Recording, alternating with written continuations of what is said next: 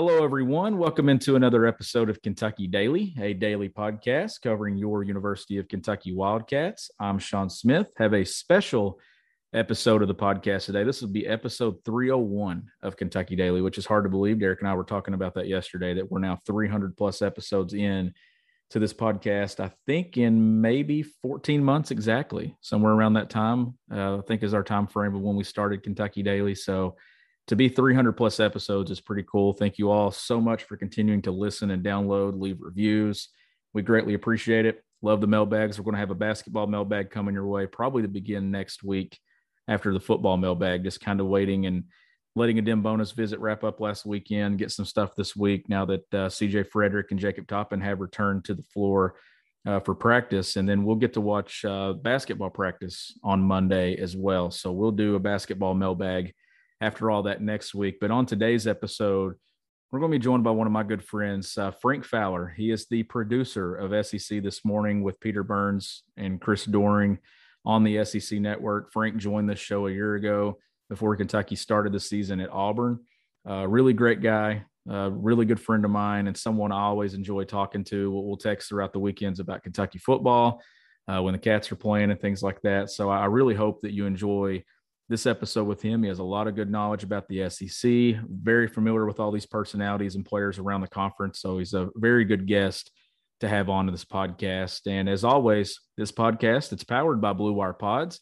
It's also powered by the Butcher's Pub, 3 locations: Pineville, Kentucky, Williamsburg, Kentucky, and London, Kentucky. If you can't make it out to Kroger Field, it's going to be a sellout crowd Saturday night between Kentucky and LSU. It's going to be another crazy environment. If you cannot make it there, I highly encourage you, if you're in Eastern Kentucky, to make it to one of those 3 locations to enjoy the game, because I'm sure the atmosphere there will be just as electric as it is at Kroger Field Saturday night. Big Blue Nation is watching this team all across this state, and Kentucky fans all across the country. Honestly, I've talked to quite a few people on social media that are watching from other places other than the Bluegrass States. So this team going for a chance at 6-0 Saturday night, but Frank is going to join us right now on Kentucky Daily to talk about that and everything about this Kentucky football team. You ready? Showtime. On May 3rd, summer starts with The Fall Guy. Let's do it later. Let's drink a spicy margarita. Make some bad decisions. Yes! Audiences are falling in love with the most entertaining film of the year. Fall Guy. Fall Guy? Fall guy. That's what the poster said. See Ryan Gosling and Emily Blunt in the movie critics say exists to make you happy. Trying to make it out? Nope. Because I don't either. It's not what I'm into right now. What are you into? Talking. Yeah. The Fall Guy. Only in theaters May 3rd. Rated PG-13. Get ready for the greatest roast of all time. The Roast of Tom Brady. A Netflix live event happening May 5th. Hosted by Kevin Hart. The 7-time world champion gets his cleats held to the fire by famous friends and frenemies on an unforgettable night where everything is fair game. Tune in on May 5th at 5 p.m. Pacific time for the Roast of Tom Brady. Live only on Netflix. And now joining us on Kentucky Daily is Frank Fowler, the producer of SEC This Morning. Frank, it's always good to have you on the show. My man, it's good to be back here with you, dude, especially considering the way that this year's been going. I can't think of many times that have been better than what we have now to break down everything that's going on in Lexington. Well, last year we had you on the show, and there was a lot of energy around the program and everything moving into last season. But Frank, we know that COVID took a toll on a lot of programs a year ago. And I believe Kentucky was one of those programs. And then everything that they went through with the loss of John Schlarman, Chris Oates' medical situation, this season just kind of feels like a healing period, doesn't it? With everything going on, Kentucky 5-0 in the AP poll, getting that national respect. And here's Mark Stoops again in year 9, doing it all over again. Yeah. The guy, to me, is one of those people that is great for the game because he puts his head down and grinds and doesn't complain when, times get difficult. And you think about how this year went and, how hard it was on so many different programs. And certainly I think it's probably, like you just kind of all the things that you just outlined, one of the tougher years that he's gone through. But let's not forget that when he first got to Lexington, it was pretty hard too. So he knows what it takes to fight through a rough patch. He's an extremely resilient coach. And like I said, he's one of those guys that just never makes excuses. He figures out a way to make a situation better. And that's why I think he's so unique. And we're lucky to have him in Lexington. And if that's not been, exemplified this year, then I don't know what is. Yeah, I agree with you 100%. And then going into this season, the offense was the main topic, and rightfully so, given Liam Cohen entering the program, all that renewed energy that comes with the new offensive coordinator. But Frank, Brad White and this defense and what he's doing, I know through the first 2 games, it was still the offense because everybody's eyes was on that side of the ball. But the last 2 games, this Kentucky defense has really shown when it has that experience, that leadership. I mean, they started 10 seniors on that side of the ball to begin the year. Just how impressed are you with that unit? Oh, I mean, everybody likes to say that defense in college football is dead, and how it used to just be this thing that the Big 12 didn't play defense. But then last year we saw all these programs that were in the SEC that were consistently good on the defensive side of the ball, and they struggled. So it just goes to show you that narrative is not true when you have guys that are all working together with the same goal and the same vision. Brad White has been, not only just one of those guys that's been there for a little bit and brings over some continuity, but it is good to have some experience on that side of the ball. I don't think we should take that for granted. But, I mean, what he's doing right now is definitely one of the more impressive performances that we're seeing from any coordinator in college football. I don't care, what you think about Kentucky's ranking, how they've gotten to 5-0. Well, the job Brad White has done is hands down one of the most just impressive performances that we have seen from a coordinator that has a good amount to work with, but has really found a way to make the most of his talent. Yes, like I said, he had some experience, but he has figured out a way to develop these players that have been there for a long time into really solid, good defensive players. And so you can't say enough good things about him. I'm just so impressed by the leadership that he's brought to that side of the ball. And, we would not be 5-0 right now if it wasn't for Brad White. There's just no question. And this is a program now too, that your best programs in this league, and not only in this league, but across college football, they replace stars with future stars. And then they develop those guys within their program. And you follow this program for a long time, Frank. And when Kentucky has those generational stars, it was a long time in between before they would have another one. Right. This has been a program now that Josh Allen out the door, Benny Snell out the door, Chris Rodriguez is there. Now you see a guy like Josh Paschal on that defense making plays. He got his hand on the blocked field goal against Florida that changed that game. Just what does it say about Mark Stoops, not only his level to recruit, but the way that he's been able to kind of stack this talent together now 9 years in, that he's officially, it's no longer building a program. It's an established program now. Yeah. No, he's built it. He has came through on the things that he's promised. And, I think one of the things that I've noticed about him, and clearly it's working with recruits, is that he is a genuine person. He's not selling recruits something that's fake. I think in the beginning, he probably had to do a little bit more convincing to get, a 3-star or a 4-star to go there. But he sold a message and a vision that was centered around a couple different things. One being that if you come here, you can be a part of history, because this fan base has been dying for some great football for a long time. And you can be the person that changes that narrative. You can go down as one of the guys that helped change and flip the script of what everybody has known Kentucky football to be.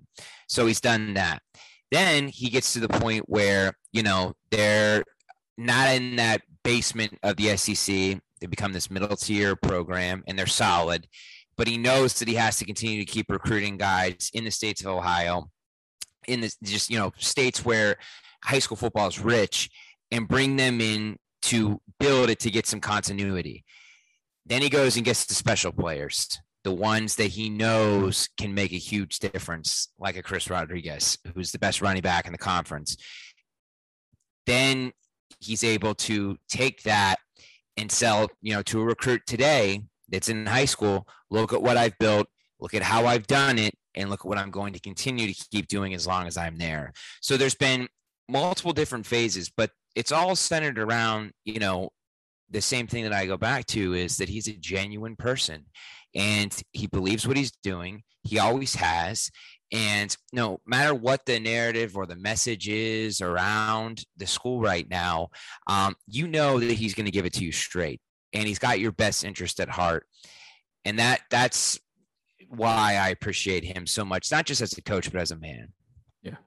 Yeah, absolutely. I agree with you 100% there. And two, it was big to do it in 2018. They won 10 games. They broke through. They got a Citrus Bowl victory. But I told someone this week, and I've written about it too, it's even bigger if he does it again, Frank, because then those people that were like, okay, I'm paying attention to Kentucky football now. If you do it a second time, after you had those generational players like a Benny Snell, Josh Allen, Lynn Bowden, not in your program now, I think that makes it more impressive. And right now, I mean, if Stoops does that and there's a path, you can argue there's a path to 11 wins on the schedule if they take care of business. But I think there's a great shot that they get to 9 or 10.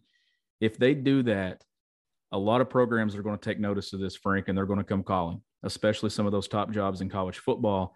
But I told someone recently that I think that what Stoops has done and the consistency that he's done it with, I just think it's special what he's built in Lexington, that I just don't think it's a surefire thing that he would leave Kentucky for one of those big jobs. I just think that the stability and what it means to have taken this program from what it was to where it is now, almost 10 years in, that's pretty hard to say goodbye to. I mean, so what's jobs right now that he's been rumored for are better than what he has in Lexington? You saw the atmosphere last week against Florida. You saw how crazy the place went. Like, Florida State has always been rumored as this place that he might go to because he was the defensive coordinator there, and they have this rich history and a lot of tradition and things of that sort. But like, if he goes there right now, he's inheriting a mess. He has no pipeline for recruiting there right now.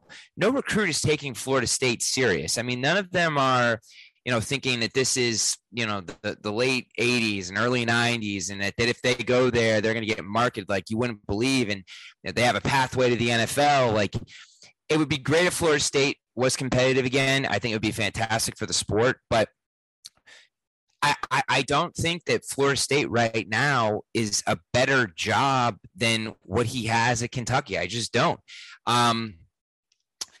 USC is interesting. Some people are like, maybe he'll go out there. It's kind of the same thing. I mean, they're another program that's full of history, but you go there and you also have to build up that recruiting pipeline. It took a while for him to build in Lexington. It's completely different. So, I think the only sort of thing at this point for him that I could maybe see happening would be like if LSU fires Coach O and they bring out the truck to Stoops and say, come down here, you can win the national championship, and, we're going to pay you a ton of money. That's the type of thing that I think would maybe lure his interest. But I don't think that these programs that were once relevant, the Nebraskas of the world, Florida State, USC, all those places that you sometimes hear him get linked to, I don't think that those are schools that he's going to seriously consider. I think it would have to be a place where the foundation is already there and he knows that he has a chance to win a national championship and to do it fairly quickly. And you can obviously do that at LSU. So that's the kind of thing that I think that if he was rumored for that, I would probably, understand why. But the other ones, no, give me a break. Those are long past, like he's loving coaching in the SEC. He loves it. And he loves Lexington. He's an integral part of the community. Everybody always forgets too, that like when you're at a place for a long time, you make great friendships and relationships with people that you value. And it's hard to just say goodbye to those things and, push them off to the side. Yeah, you can keep in touch with them, but if you see him once or twice a year, it's not the same. It just isn't. So it's not always about going somewhere where he gets paid a ton of money too, but it's not always about, where you think that somebody might fit in well and, just expecting that kind of thing is happening. The guy has a family. There's a lot of things that you have to take into consideration with that. So it's not just some surefire thing because some CFB insider says that, Florida State is interested in bringing in Mark Stoops. I don't take that kind of thing seriously. Yeah. I mean, the program that he's built there and the time that it's taken to build it, that has to be special. I mean, we're already, I think, in territory of whenever it is said and done, Mark Stoops will have a statue outside of Kroger Field somewhere. I mean, the fact that he was 12-26 2 games into the 2016 season, and now he's above 500, that tells it all. What is it now? 7 straight wins dating back to last season, could be 8. And so let's talk about this game Saturday night. So this is a program, this is a team that they defied the odds for 4 weeks, Frank, when it come to the turnover margin. Like, just when you look at them being 4-0 through those first 4 with the turnovers they had, people were wondering, okay, is Kentucky lucky or is Kentucky good? I think a lot of people were kind of on the fence. Well, they proved it Saturday night that this is a good football team going into a home game with LSU, where the last time I looked, they're a 3.5-point favorite on certain sites. How do you see this matchup playing out? Well, I still don't think that the original line was 1 point, and I'm like, you can't be serious. And now it's 3. I guess that's a little bit better, but I was expecting something closer to like 4.5 or 5, to be honest, with that spread. So the game is interesting because of the fact that LSU secondary is really, really, really dealing with a bad injury bug. Derek Stingley, their best player, projected top 10 pick, is not going. Major Burns, another huge piece of that secondary, is not going. So, what I would love to see is for Will Levis to be able to take advantage of that and really hone in and focus on making some of those shorter passes that are, 6-7 yards over the middle of the field, that move the chains and are a huge part of what Liam Cohen wants to do. We know he's got good arm strength. We've seen him connect with, Ali and Wandell nicely on deep balls on, down the sideline or across the deep part of the field. But I would love for them to be able to connect a little bit more on, shorter passes. And that's something that I think that they really need to focus on. And if you want to come out of the gate early and rely on Chris and that big blue wall to get some momentum going, to score points, then by all means do it. But at some point in that game, they've really got to, look for a way to build Levis's confidence back up and help him, recognize that not everything has got to be some 50-yard deep pass. It worked and it saved him against Florida, but he's struggled over the past few games. So there are other things that they can do to build his confidence that all aren't centered on some bomb Hail Mary across the middle of the field. So I'm looking for them to do that. Defensively, I hope that they can go in there with the mindset that they need to know this can't be a letdown game. They just can't, because next week is the biggest game that they've had in a long time against Georgia, on the road at Georgia. And you want to go in there 6-0, you do, because it's going to be a monumentally tough task. And I think that they all know that. But you do not want to lose this game and go in there with some bad momentum just because you made stupid mistakes. You've got to get Florida out of your mind. As great as it was, and as historic as it was, that's over now. You've got to have a short-term memory. And so for them, it's just staying focused and doing a lot of the little things that they've been doing right all year. No stupid penalties, nothing that's going to give LSU a free pass, things like that. Or what I think the defense needs to go in there and focus on, which is just sticking to their game plan and doing what they've been doing all year, and don't get caught up in the hype. And they can do that. They've been there long enough that they know. Wrapping up here, you mentioned Will Levis, and he's been an interesting guy for sure, especially off the field with the way he's been able to I think he understands how to market himself and stuff on social media. And that's very important in today's NIL world, Frank. And you get to see a lot of personalities from these players, a lot of personalities from these coaches on SEC This Morning. Just what is your thoughts on Will Levis? And maybe, sure, he's not been the best, but I just think that his confidence that he has just in himself in that huddle, I think that has been infectious throughout this team. He's an interesting guy for sure. The TikTok videos and things like that, I don't really care as much about that. As long as he's focused and doing what he needs to be doing, then he can do whatever he wants on his social media as long as it's not a distraction. So, yeah, he seems like a nice kid. I know he loves being there. He's thoroughly enjoyed Lexington, and he's connected with the staff, and they all have a good chemistry off the field. I think on the field right now, they've ran into a couple of road bumps, and I don't know why he struggled, to be honest. And maybe it is because everybody went nuts after the, UL Monroe game and said that, man, this is so similar to what we saw from, Burrow and Joe Brady in 2019, opening it up with like an NFL style offense. And like, it was one game against the UL Monroe team. And as great as it was to see that, it was ridiculous to make those kinds of comparisons a couple weeks into the season. So, we didn't know what we were getting from him. We know his arm strength is great. We've seen him make good plays with, Josh Ali. And it's not like that he doesn't know the playbook. I think he's just got to go out there with a little bit more decisiveness. He's got to play with some confidence.